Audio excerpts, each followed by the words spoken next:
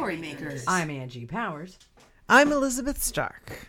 And this is Storymakers Show.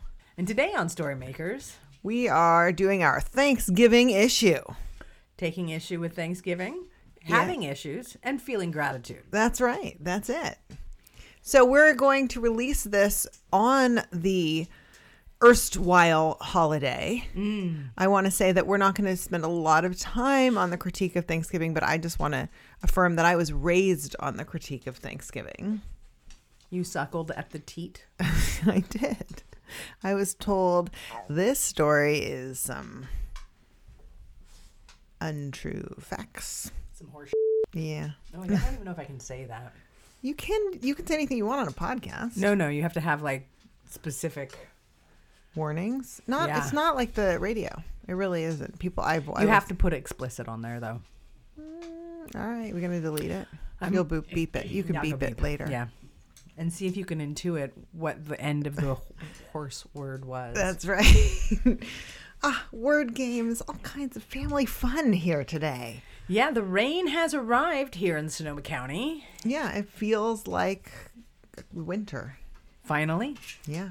I want to say, just jump in here and say that one of my favorite movies is a Thanksgiving movie. And that is Holly Hunter, Home for the Holidays. Robert Downey Jr. Also Home for the Holidays. Holidays. Who else is in that? Oh, lots of good that's people. Not a game I'm good at, but it's really lots of good people. Yeah, and you have to pay attention because I'm just gonna say this. It's kind of a spoiler, but that is a really old movie at this point. Yeah, if you haven't seen a film that came out in the late '80s by this point, you deserve to have some commentary floating around your head when you do finally see it. I could be wrong. I think it is the late '80s, but it could be the 90s. It could be the 90s. It might really be the 90s. But in any case, the point is, it's really about, at the very end, they show this footage of these moments that we know were not captured. Mm-hmm. And they show them as footage, right? They show them as sort of like this, as if, I would even go so far to say videotape. Mm-hmm. They show them as videos, which was, even then only just becoming something people were doing some of the time, right? So it wasn't unusual to have many it was like home movies that weren't right, but it wasn't on video, which was the technology of the time, right? And it wasn't unusual not to have lots of home movies, right? So it wasn't, but it was a kind of a commentary about the things that we remember, that are vivid, that are important, but that are not captured.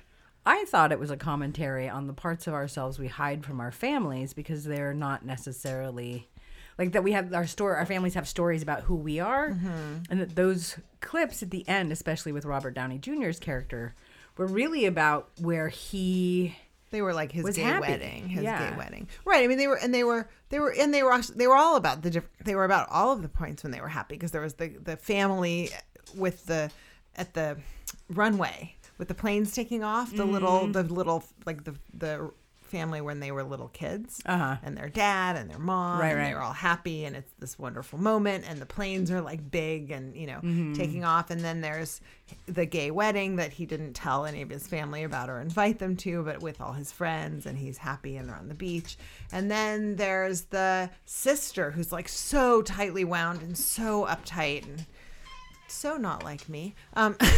Different. Anyway, and it's her with her now husband, like laughing and playing. They're like playing with a water gun or something like that. Right. And funnily enough, I don't remember Holly Hunter's. Joan Cusack. Yeah, I think it might have been.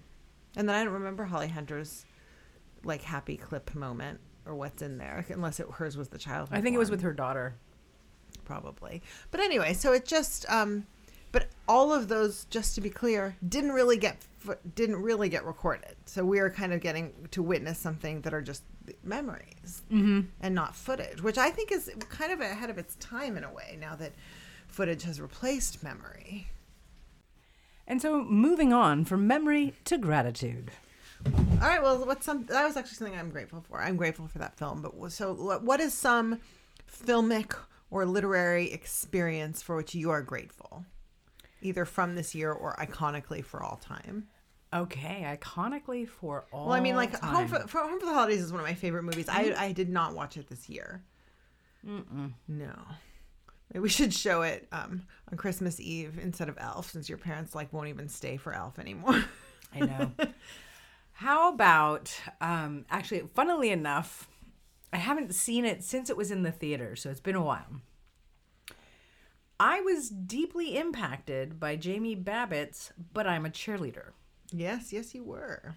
And I don't know if it holds up in any way, shape, or form. Let's show that to your parents I on know. Christmas Eve. But I loved so much about the humor and the actual real connection between your Natasha Lyonne and your Clea Duvall characters. And they went on to make that other film that we saw. Like a little indie film about Yes. which you watched because you were making a film about a group of friends gathering for the weekend. Right. And it was a film about a group of friends. Right. What we might call a comp. Loved the Almodovar we just saw. We just saw Pain and Glory by Pedro Almodovar. That was gorgeous. Beautiful. I mean, just the colors and the story and the characters. And oh my gosh. And I'm really also unexpected. grateful for Taika Waititi. So, Just as an actor. Oh, as a creator. Oh, for Jojo Rabbit. well, Jojo Rabbit, but he also did What We Do in the Shadows, which was sort of like I didn't see that. the premise is that there are a bunch of vampires who are all roommates. Oh, I saw a clip of that. Yeah, and he's just got such wonderful creative courage.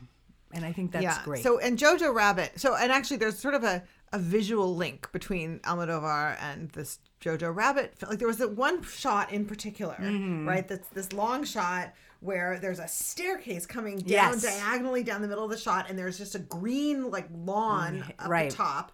And then I guess a wall, and the staircase almost looks like a dragon or something. Like it's and then there in the lower left-hand corner of the shot. Yes, it's the a very, very formal. It's spectacular. Yeah. And then there's another one right after that where they're riding their bicycles away, and they're just sort of at the top. And again, there's like a lot of landscape. Yes. Do you think those were in the storyboards? I mean, those are the kind of absolutely things. And so, but then so you're going to the location and you're thinking about you're maybe sketching on location or something. I don't know. Because it was based on a book. And it would be interesting to read the book. But, he talks about, as the child of, a woman of Jewish descent, that there's ways in which... Playing Hitler in the movie. Playing Hitler. But there's ways in which, for him, I think Nazism, swastikas, those things were almost like, sex for Catholics in the sense that they're really taboo. And so they take on this other particular power. And so he did a TED Talk, which I think we've shared before, but we can share again, where he talks about his compulsion to draw swastikas. And then he knew it wasn't okay. So what he did from that place forward was to do these things. So he was wrestling with this thing that I think... As a teen. As a teen, like middle school or something. So he's wrestling with these ideas that I think are really huge, that feel overwhelming, and that he's also like ashamed of, right? And so, how important is shame to storytelling? For Catholic storytellers, very important. Are you speaking now for all Catholic storytellers? Yes. Are we focusing on gay Catholic storytellers here? Any Catholic storyteller that engages in sexual activity, even while married. What if you're trying to procreate? If you enjoy it, it's the wrong attitude. And so back to gratitude.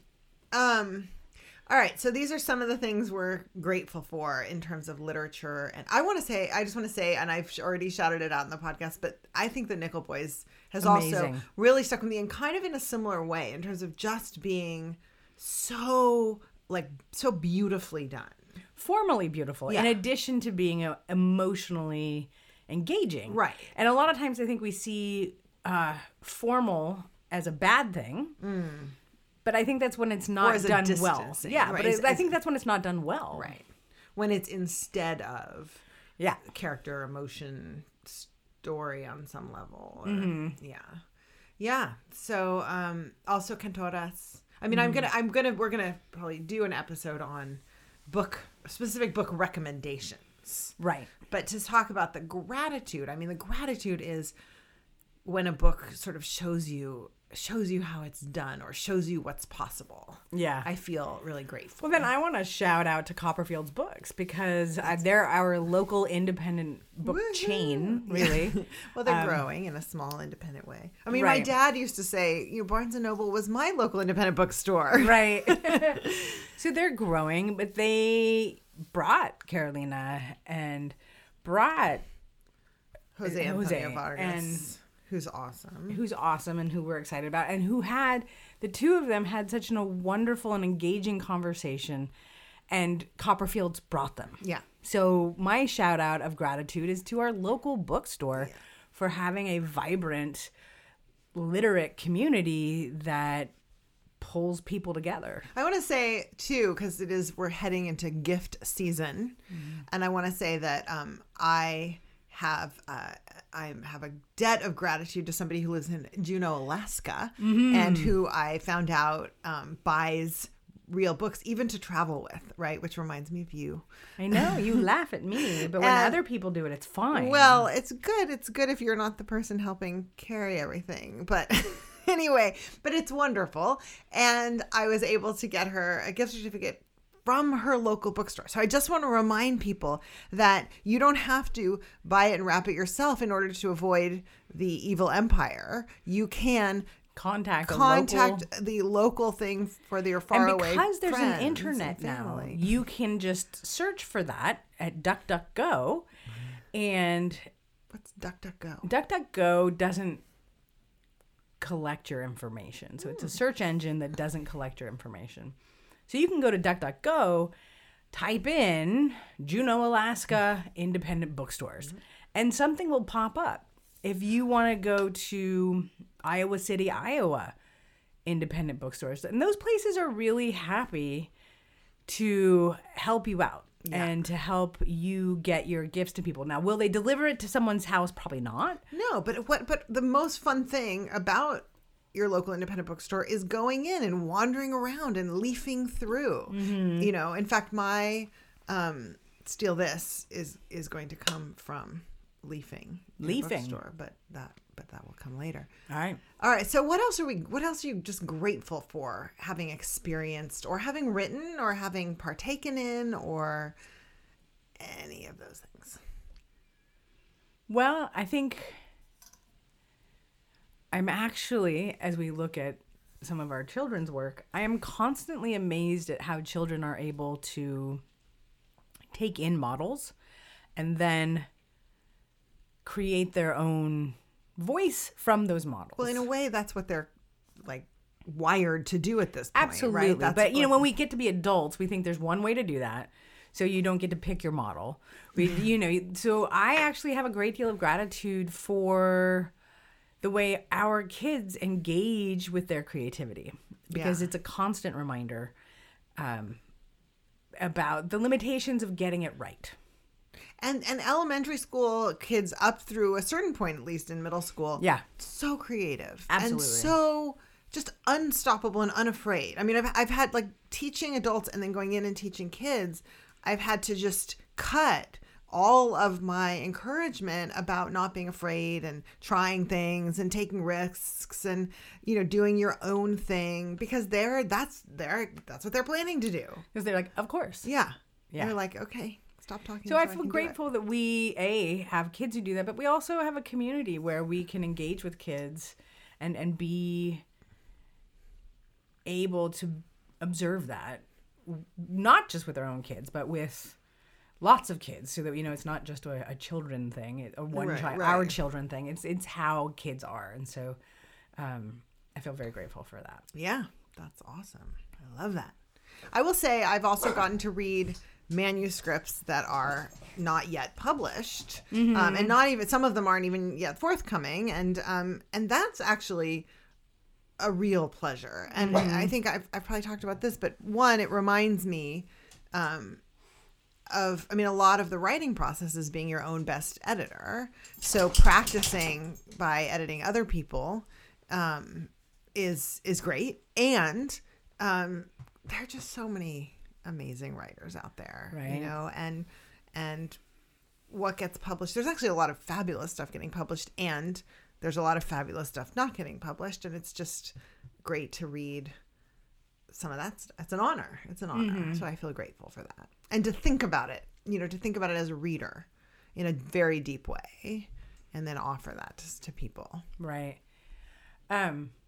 I just had the question because Bandit is quite loud today in his background presence. So if he shows up in an episode, is he a show dog?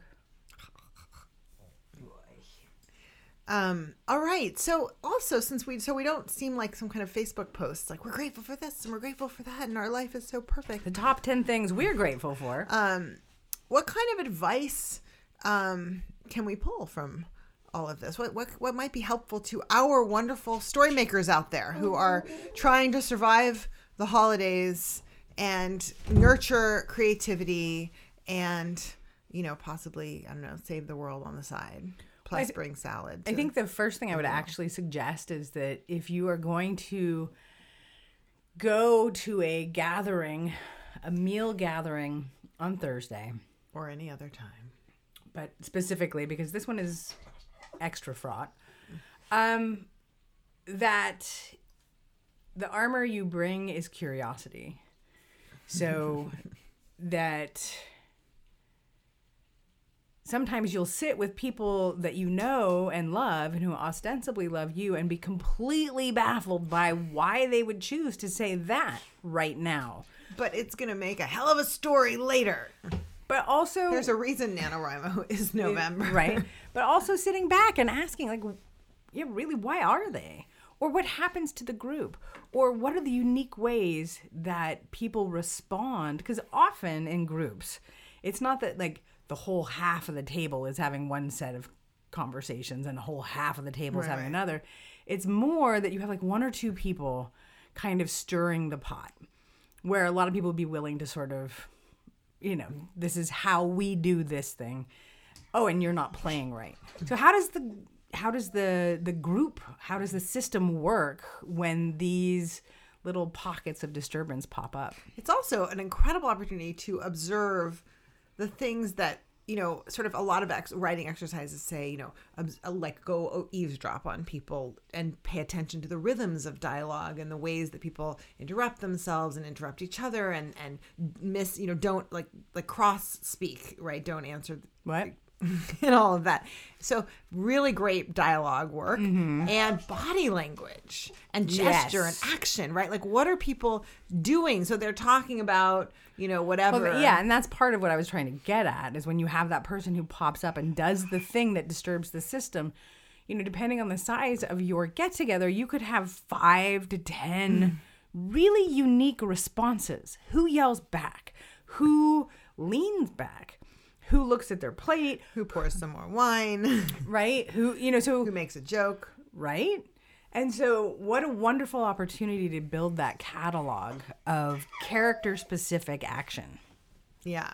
And really to see how much emotion and meaning is contained in gesture and in all the, you know, the clothing choices people have made, the food choices, the ways people, I mean, all those things. I mean, it get kind of creepy if you just sit there like scribbling in your notebook. But it might be fighting back. Okay. You know, with like Uncle Fred or I mean, you raise an important point. How do you capture all this information? I mean, some of it is just that being someone on whom nothing is lost bit.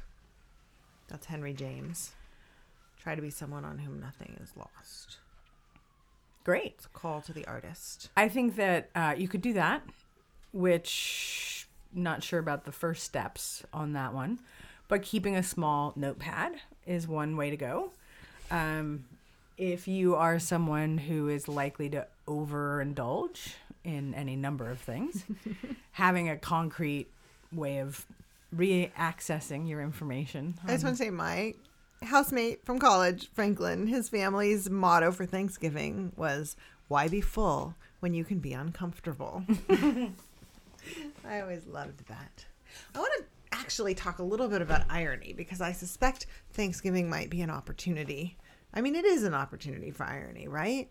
And I've been reading a little bit about irony, back to Matt Bird. And, thinking about irony, thinking about that gap between expectation and outcome. Doesn't that sound like a Greek goddess name? Irony? Yes. Actually, it'd be a great name. Yeah. Like our third kid. Yes. Our next dog. Yeah. Irony. Maybe we should just change Bandit's name. But what makes something logical enough that the irony works? So it's not so unexpected, it's surreal, right? It has some kind of, so the gap between expectation and outcome is just the right gap so that it's ironic rather than surreal or nonsensical. So are you saying that the surreal is not ironic? Is it? I'm asking about this.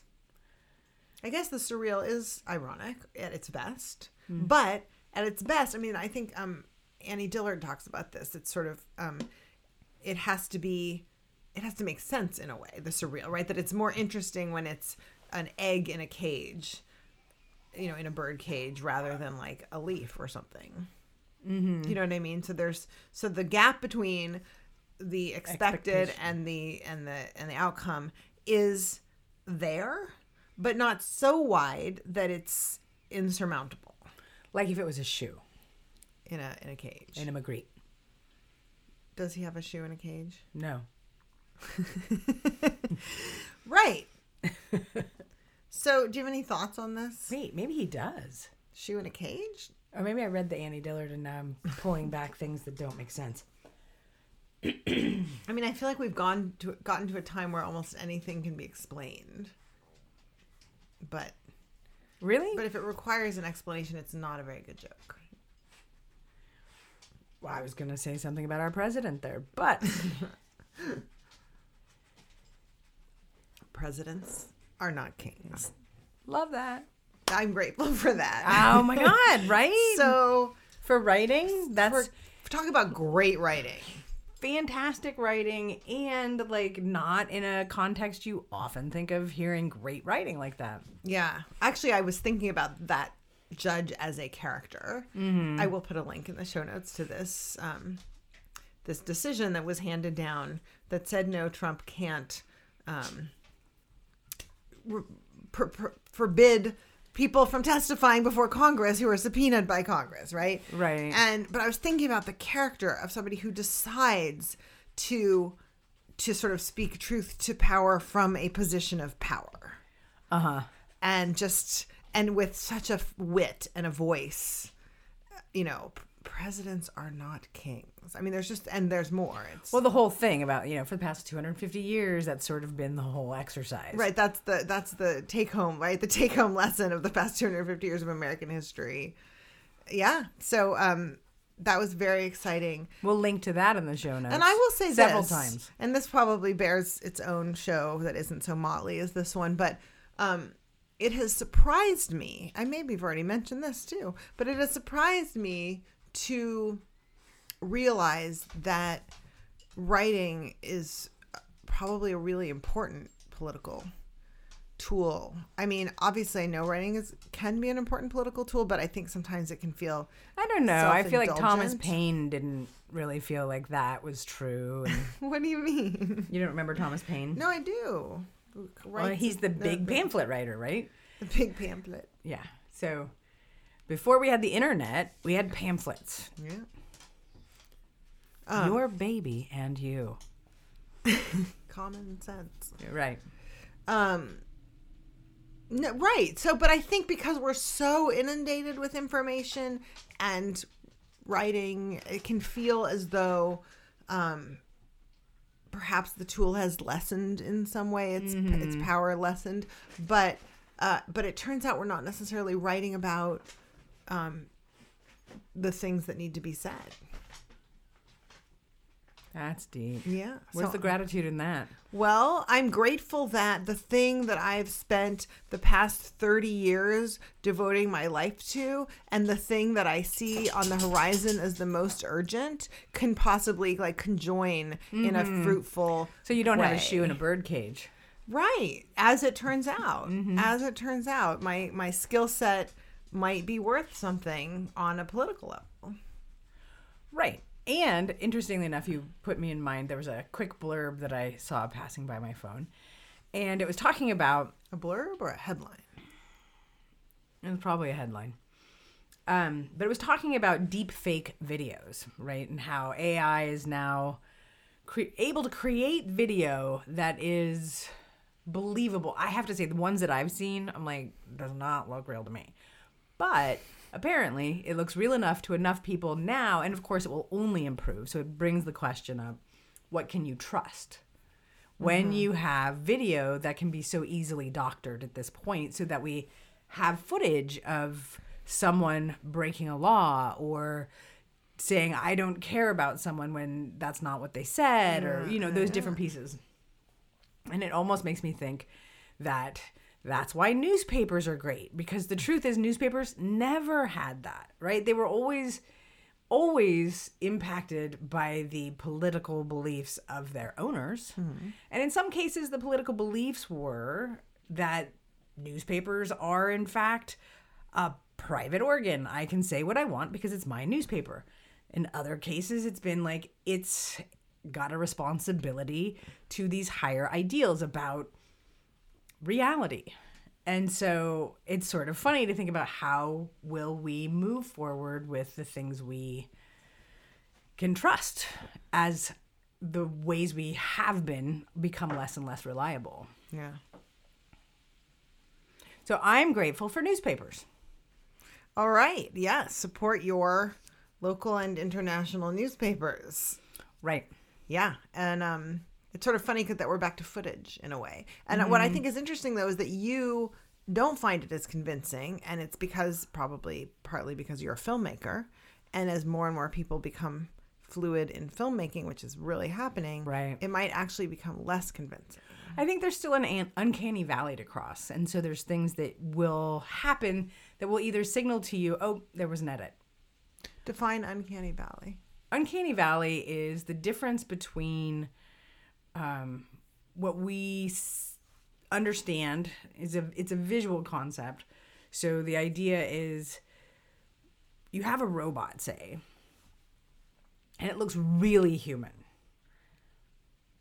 but it's not quite there.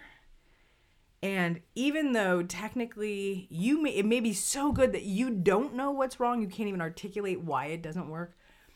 The uncanny valley is our intuitive sense of what is real, right? How do we perceive people so that when we see something that's not people-like, we know it. We may not be able to have a language for it, but we know that doesn't look the right. Distance between, this is kind of interesting, yeah, right? So the uncanny valley is the distance between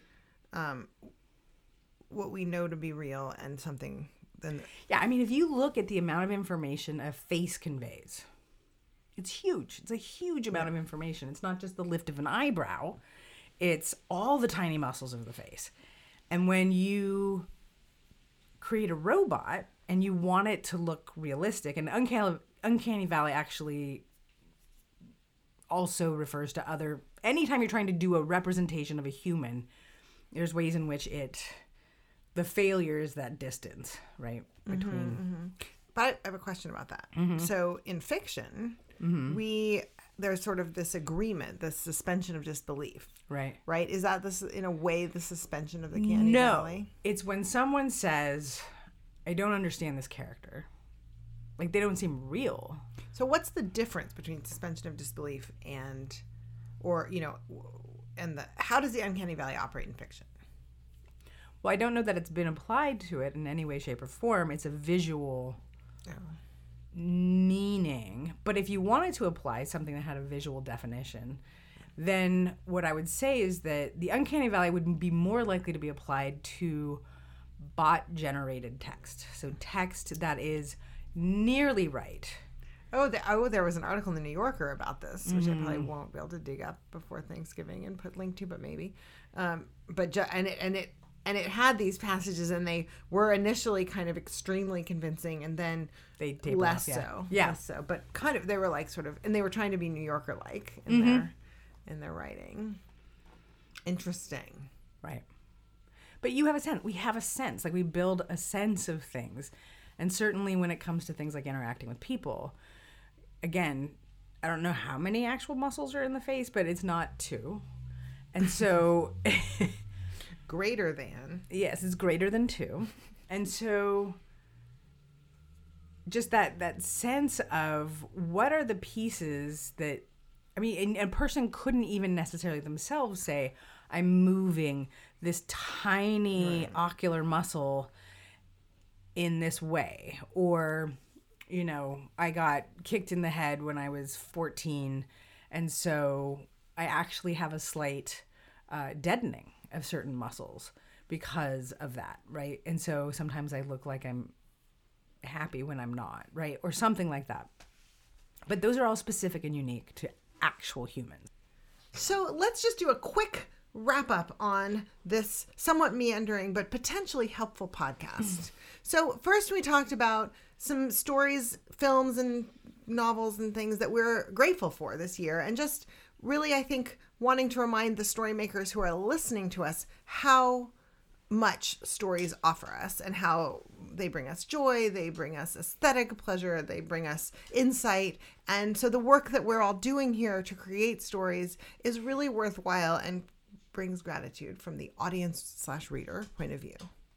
Okay. And then we talked about some strategies for bringing your writer, artist, creator self to Thanksgiving and going away with lots of juicy observations and some added skills in dialogue, gesture, action, and character differentiation. And finally, we talked about the uncanny valley. And do with that what you will, because it is time for Steal This. Amateur Poets Borrow. Professional Poets Steal. What have you come across in your wanderings and readings that you would like to take and make your own? You go first. Well, I mentioned that I was in Copperfield's books in Sebastopol last night, picking up the Amitav Ghosh book, The Great Derangement. And I'm actually so excited about the opening of that book. It's really great. But, and not deranged. But while I was there, I was looking at the jacket copy and kind of leafing through some different books. And one of the things that I noticed was a particular book where the characters are described as very distinct from each other. It's actually Miriam Toews, Taves or Toes. She's a I think Canadian writer. She has a new book out called Women Talking that's been getting a lot of attention. And then this book got named on one of the year-end lists, and so it got pulled out as well. And it's called My Puny Sorrows, I think, something like that. And so I haven't read it yet, but it describes these two sisters, and one of them is happy and happily married and successful. I'm sorry. How does this relate to Steal This? Amitav Ghosh? It doesn't. Oh. All right, full disclosure, we just paused and replayed the whole thing, and Not saw, the whole thing, just no, the just last the Steal section, This, yeah. and just saw the sort of 30 to 60 seconds that Angie just completely spaced out. And I want to say, one phrase. it was so. It's such a good lesson in dialogue in terms of what one character is saying and what one character is hearing. But just to quickly finish up with Miriam Taves or Toes, Toes? Toews. Tweez? Anyway, I already went through this when you were. I know. So I know. the point is, one character this is just the jacket got me. So one character is the sister who's happily married and successful and great career, and the other one is like getting a divorce and is a failure essentially. And it's about how the happy sister attempts suicide. Oh. And I mean the successful, not actually clearly totally happy. Well, and because you said she was happy. well, she seemed happy from the jacket copy, as we often do. And the thing is, it was that pithy, high level story observation where here are these two characters who externally have these opposing set of circumstances and internally have the opposite opposing set of circumstances. And so you get this kind of wonderful dynamic with the characters, and it made me think about the next thing I'm working on and thinking about the characters and just thinking about differentiating them in relationship to each other and on a certain axis. And I was really excited about it. That's awesome. Yeah. Yeah. All right. Well, how about unfortunately, my steal this was that I've been doing a lot of math, right? Mm-hmm. And, it's a lot of logic puzzles, a lot of whatever. And I was going to say that really what I noticed while I was playing tennis this morning that, I was like on fire. Every single piston, both of them were just firing. And then after this, I'm just not sure that I can make that claim that all the pistons are firing. I apparently have one piston firing. But maybe it's the difference between physical and mental pistons. Well, when you're playing tennis, you were thinking about math while you were playing tennis. No, our coach would say something, and then I would change it into something else that felt more accessible to me as a metaphor.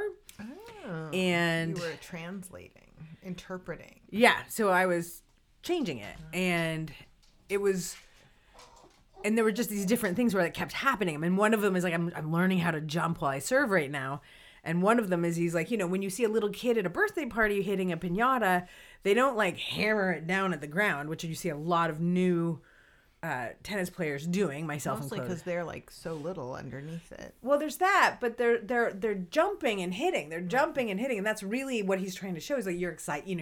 You're coming up to the ball as much as the ball's coming to you. But he hadn't used that specifically. But when he said like, oh, like when you see little kids at a party, and I was like, oh, but you have to hang the piñata first. And what I realized is I was trying to hang the piñata and hit it at the same time, right? And so I feel like that's a deep metaphor for life. Yeah. Right? And for all of this. Yeah. Writing, so really filmmaking. I was like, oh, look at my mental effing clarity. And then this hours happened. later, here we are.